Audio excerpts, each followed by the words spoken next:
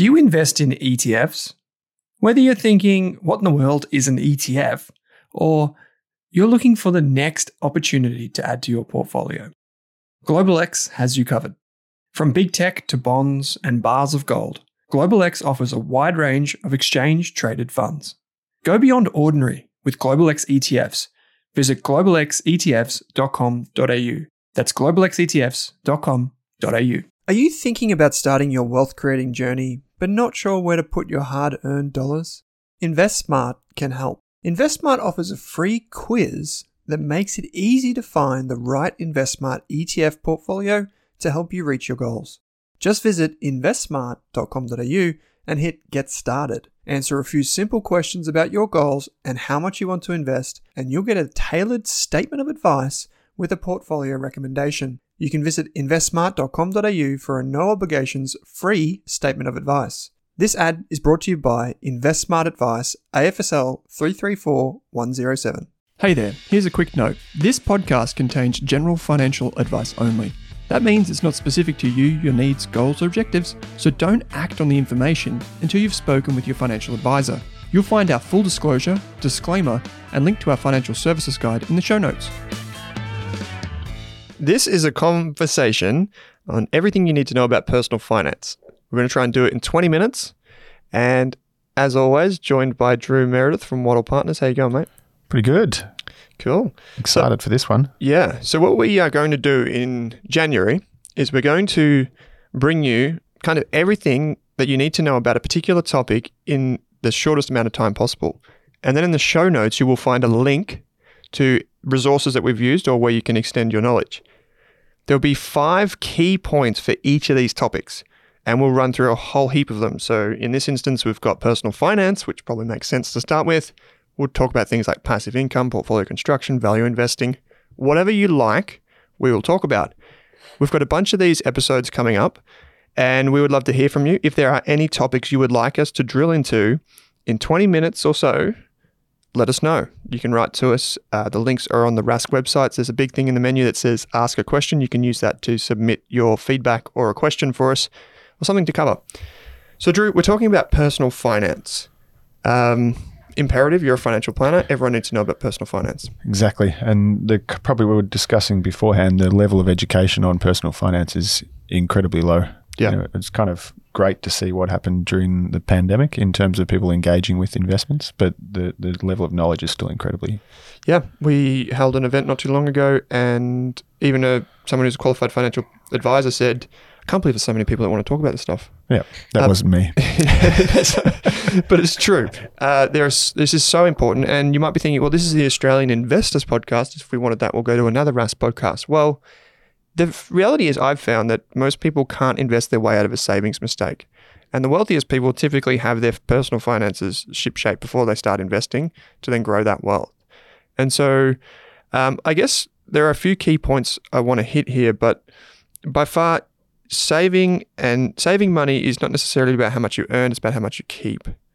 And that's typically defined by the savings rate. So when we think about profits of a company, you've got revenue minus costs equals profit loosely. With your personal balance sheet, you've got your income minus your expenses equals your own profit or your savings rate, which you can do whatever with it you want to do. I find this quote, the second thing that I wanted to touch on is this quote from Morgan Housel in The Psychology of Money. He says, doing well with money has little to do with how smart you are and a lot to do with how you behave. And that should be reassuring to most people like myself. It's this challenge of immediate gratification, isn't it, at the moment when you're talking about personal finance and budgeting? Oh, yeah. I don't want to stereotype, but a lot of younger people typically are associating wealth or things with like other types of things that we might do, say on our phone, where we get an instant answer or instant response to something, that feedback loop. Yep. When basically every study shows us when it comes to money and money management that it's the opposite. It's actually the longer it takes, the more time you have, the better it will be. Yep. And so it's trying to rewire our expectations in a lot of ways. Like in investing, we talk about how we want to be long-term investors, yet we measure quarterly results, or in the case of fund managers, we measure them monthly, which when you think about it, if you want someone to be a long-term investor, you shouldn't be measuring them every month. And being paid monthly. That's it. A lot of fund managers and Yeah. based on quarterly performance as well. That's it. So I guess when it comes to personal finance, there are many different ways to go about it. But I think you've got a note on this too, Drew, that probably the most important thing is to focus on why you are doing something. Like, what's the thing that you want to do with money? For me, the single most important thing that I've ever discovered, and I discovered it in 2022, was to focus on yourself first. Yeah. And that can mean things like mental health. It can mean things like having some sort of expectation of what you want your future to look like and then working backwards. Like, you do this in financial planning, right? You do goal setting and you try and understand their objectives. Yeah. And everyone can do that, right? Yeah, definitely. It's hardest to do it for yourself. They say the plumbers always have the worst pipes or something, don't they, as well? Generally the same for financial advisors. Yeah. I find that one of the things that really did kind of change my life in 2022 when it comes to personal finance was I started working with a psychologist and a life coach, so separately. And it was just an excuse to focus on what I wanted. And for me, what they did really early on, just initial steps, is they got me to draw a list on a piece of paper, 2 columns. The things that I like on one side, like literally it could be like, one thing was like fresh air. And on the other side, it was like things I dislike. So it could be a counterpoint, like I don't like pollution, right? Like really simple stuff. It could be like I like being creative, or I like building things on one side. And it could be like I don't like a micromanager on one side. Yeah. And then you use that list and you go, okay, well, what are the things that I value from that list? Like just broad strokes, you can use that. And then you can use that to then basically what we call a vision board, or you could just be like a list of goals or something like this. Like, I want my life to look like X because I like those things. And so for me, then I created a series of, not to get too into the weeds, but I created a board of things that I wanted to achieve, whether it was travel, kids, family, buying a house, exactly. And I did that I bucketed it in columns. I did 20s, 30s, I'm not in my 20s, but I could do if I was in my 20s, 20s, 30s, 40s, 50s, 60s, 70s, and so on. Yeah. And then in those columns, you put the really big rocks, the things that you want to do or achieve. Yeah. Because some things you just can't do at certain stages of your life. And then I thought, well, okay, those are my broad goals. How do I bring that back to today? And the reason I find this important, Drew, for investors, for anyone that's listening to this, is that at any one point in time, you only have a finite amount of capital. Yep. You have a limited amount of money. Just like a portfolio manager staring at a portfolio thinking, which stock or which thing do I invest in? You have to make a trade-off between certain positions in your life, if you think about it like that. And oftentimes we don't know why we make decisions with money until it's too late, until we've spent the money. Yeah. So spending and managing your capital, your private capital, with intention is really important. So I'll give you an example of a lot of people want to go to the pub with their mates on the weekend, or they want to go grab a wine or whatever they want to do, right? Now, you might discover through this process of introspection that yes, you like doing that, and that's okay. It's not a guilty pleasure, it's just a pleasure. I don't think there's really that many guilty pleasures in life, to be honest. Yeah. I think that's a bit of a misnomer. But you might discover that, hey, actually those things don't bring me happiness, but playing golf on weekends does. Yeah. Or that one trip a year to New Zealand is the thing that I want to do. Yeah. And then what happens with your personal finances? Personal finances do not become a sacrifice. It becomes a rearranging of priorities. Yeah. So instead of saying, I'm denying myself this, no, actually, you know what you want. So you're not denying yourself anything. You're just reorientating. Putting a framework in to help maximize it. Exactly. Yeah. So it's no longer... The worst thing about budgeting is everyone hates budgeting. Yeah. So Well, this kind of reflects what I think one of my biggest points was. We get a lot of people come in and talk about, what they intend to spend over the next 12, 18 months, whatever it happens to be, and build a budget forward looking. Yeah. But as you've just explained, you need to look at why you've made decisions in the past and how much money you've actually spent. retrospective budget. Yeah, you got to look backwards. Always. It sounds counterintuitive. Yeah. But the only way you know what you're going to spend is just to know what you spent in the past, and then potentially there's things you can control within that, and kind of accelerate your personal finances. Yeah, I think so. For a lot of people that maybe are younger that listen to the show, I know we have a lot of aspiring investors and whatever. Charlie Munger would always say that the first $1 million is the hardest. The same thing applies to personal finance. If you don't want to be a millionaire, you're happy just living within your means, or whatever, the first 100,000 is by far the most important. Yeah. And the quickest way to get to $100,000 invested is to save your butt off. So how do you do that? Well, you maximize your income and you minimize your expenses. Yep. It's a very simple scenario. The analogy would be if you have a shovel, shoveling as much money as you can into your portfolio. You need the biggest possible shovel that you can possibly get at any one time. And the reason that this is important is oftentimes when we're investing the first 3 to 5 years, you feel like you're getting nowhere. You're getting dividend checks of $4, $26.50 from Vanguard, and you're thinking, I thought this thing was passive income. How am I going to live off this? But when you get to $100,000, if you've got a 4 or 5% portfolio yielding 4 or 5%, all of a sudden it's $4 or $5 grand, and you're like, well, that's like a return trip to Europe. Well, now I can start to see how this thing works. Yeah. And then the snowball is just incredible because that 10% on 100K is 10 grand plus your dividends. If you can start to look at that sort of return, that's when things really ignite. And the key point there is to get started and get started early. I think if you talk to, I'd be personally the same, Jamie, my business partner's the same. If someone asked you what you'd changed from, the last 20 years, it probably would have been invest, you spend your early 20s to mid 20s not doing, consumption, not necessarily investing, but it would have been go out, buy property, go out, invest more aggressively, and look further forward. So just get started is like the most powerful message. Yeah, I think when I've actually stopped asking that question on the podcast series, like, what would you change? Because it's the same every time. Yeah. It's like, I wish I started sooner. Yeah. Like everyone says, like 9 out of 10 people say exactly the same thing. All of these people, some of them billionaires, many of them billionaires actually, say exactly the same bloody thing. I wish I started sooner. Because we all ended up studying in our 30s or towards 40s. Yeah. And sure, we're not saying like if you're on your 30s or 40s, good on you for starting now. But the reality is like the best time to plant a tree was, 20 years ago, as they say. The next best time was 19 years ago. And then the next best time is like just start now, basically. So give it a crack. And just one more thing that I will say, maybe before I hand it over to you for some ideas on this, mate. We get a lot of people write into us and say, I've got a credit card, I've got a personal loan. When we heard from Glenn James the other night at a Rask event, he basically said, I don't think I've ever met someone who bought a house in their 20s that also had a car loan. Yeah. Because those things don't fly. Yeah, definitely. If you've got high interest debt, it's very, very hard and uneconomical to then invest.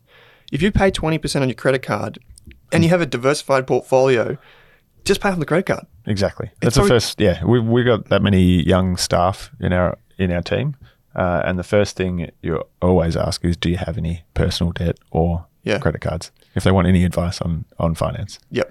That's the biggest free kick. Yeah. And the thing is, we have. Maybe on the Rask podcast, I know you're a bit different with this, Drew, but on the Rask podcast, I'm very firm about just get rid of the dang credit card. The reason I have to say that is because of our position. Yeah. If I said, you can point hacks and do all this sort of stuff, 1 out of every 100 people will be like, oh, point hack, and then they go and get sucked into this vicious cycle of credit cards, and we don't want that. Yeah. But if you're responsible, like I remember you saying back in the day with Afterpay, you can use it for budget management. Sure.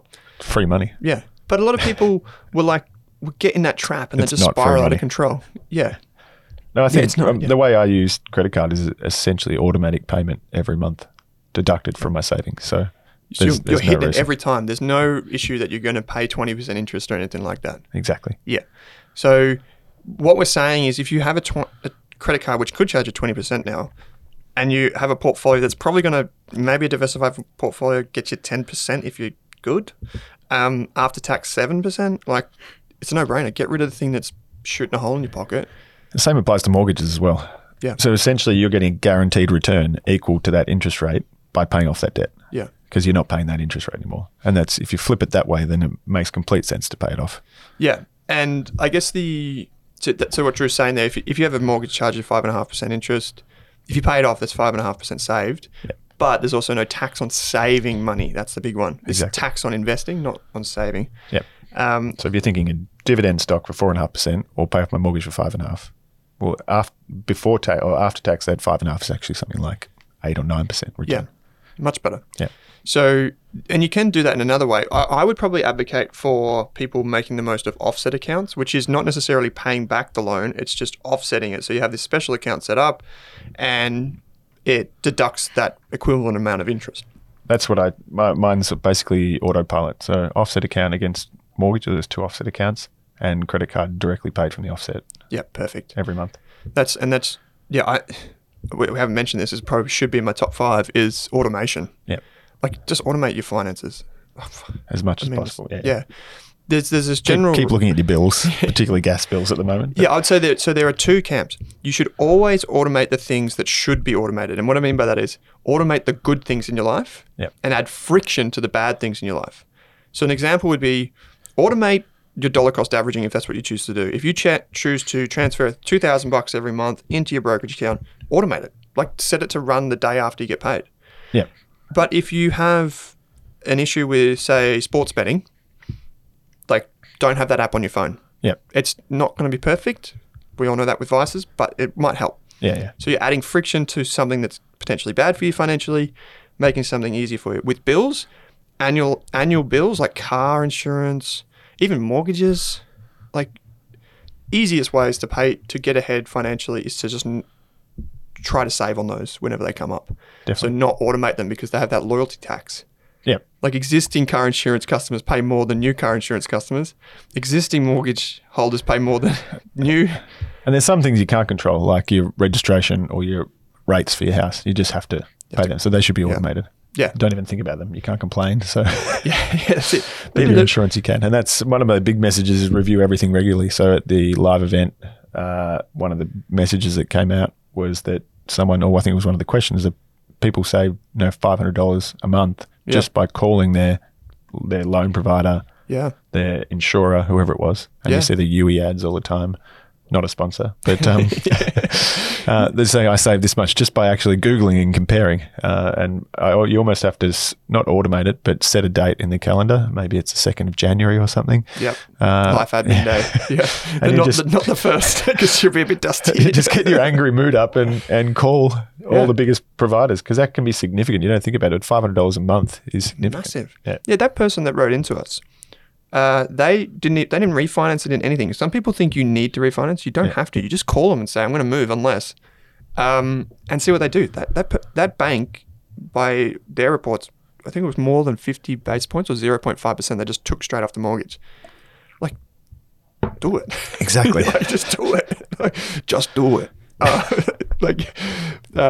One of the other messages was just be better. Be better at the event. Is this personal finance or just getting personal generally? Yeah, just life advice. My big one was kind of take risks. We were talking about it before we were on air.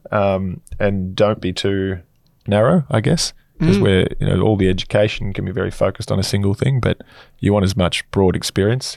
I read a lot of books at the moment, and it's very much about 20s. No one needs to know exactly what they want to do at any point. Yeah. So take risks, find out what you're good at, where you can add value. Yeah. That's probably the big thing that I want to like lampoon on the all of the RAS shows is that in Australia we tend to have that tall poppy syndrome where someone achieves something and you're like, look at them, they did this thing or did that thing, and we shoot people down. Like a lot of people deserve criticism. Everyone maybe deserves that at some point. But at the same time, they don't have that culture overseas where innovation, particularly in like Silicon Valley, is, no, you gave it a crack, didn't work, move on. Yeah, exactly. And the way I weigh this up, Drew, and I'm pretty sure you're the same, is when you're young, you have time to recover. Yeah. So that's an obvious free kick if you want to try something. And then even when it comes to investing, even people that are in, say, their 60s, which I know a lot of people you deal with, they're in 60s, a lot of people think, well, I'm getting to the later stage of life, I don't need to invest for the long term. You're like, well, no, you're probably going to live 20 or 30 years. 30 or 40 years sometimes. Yeah. So actually, you probably should be quite... You're always investing for the long term. Yeah, you should be quite aggressive in the way you think about growth and these types of things, because those are the things that will pay off. So take those risks, but just make them calculated. Yeah. We're not saying like single stock portfolios, which I've heard thrown around recently. We're not talking about that crazy stuff. So yeah, we've kind of straight away from talking about the two big nuggets that come with personal finance, one being superannuation and another one being property. We'll cover them separately in a session, so keep an eye on that in your podcast player if you haven't already seen it. So we'll dive into those separately because those two things in particular will either save you or make you hundreds of thousands of dollars. Yep. So those deserve their own episode. But I guess in terms of resources, there will be a list in the show notes. The first thing is, if you haven't already read The Psychology of Money by Morgan Housel, I think it's like one of the best books ever written on finance, but it's not a hard read. It's such a brilliant read. He has this ability to captivate fund managers down to someone that has $20,000 credit card debt, never learned about finance. Like everyone will learn something from that book. It's the reason that it sold millions of copies. And there are many others in the reading list that is available in a Google Doc that we can put in the show notes. But finally, I will leave people with one activity, and I don't think we've spoken about this on the Investors Podcast before, Drew, which is, it's called the 10 Things activity, and Kate, my co-host, is a huge advocate of this. You basically start with a blank sheet of paper or like a Google Doc or something like that. In one column, I want you to write down all the things that you do that bring you happiness. Yeah. So 1 through to 10, the things that bring you happiness or joy. Then in another column, I want you to write down the 10 things that you spend money on in order. So the most expensive, like might be housing, transport, mortgage, all of those things. Then I want you to draw a line between them and see you might be spending a heap of money on one thing and it brings you the 5th amount of joy. Yeah. That's a mismatch. You need to write that. And it's a very simple way to identify or rearrange your priorities in life and where you're spending money. You can also do the same thing with your time. Where are you spending your most time? 1 through to 10. That could be in the work environment. Like, where do you spend your time? Like, I know you do a lot of content, Drew. Yep. Rearrange the priorities. It's called the 10 Things activity. You'll find a link in the show notes. It's super easy to do. It's in a PDF. You can share it with your friends or family as well, or even your colleagues. But Drew, that's personal finance, 20 minutes. We didn't cover everything, but we did a pretty good job. We got it done in time for once as well. So yep. Kept our promises. So we'll be back with more episodes just like this one where we dive deep into one thing. You can find Drew at wattlepartners.com.au/contact, and links will be in the show notes. Drew, until the next one, thanks for joining me. Thank you.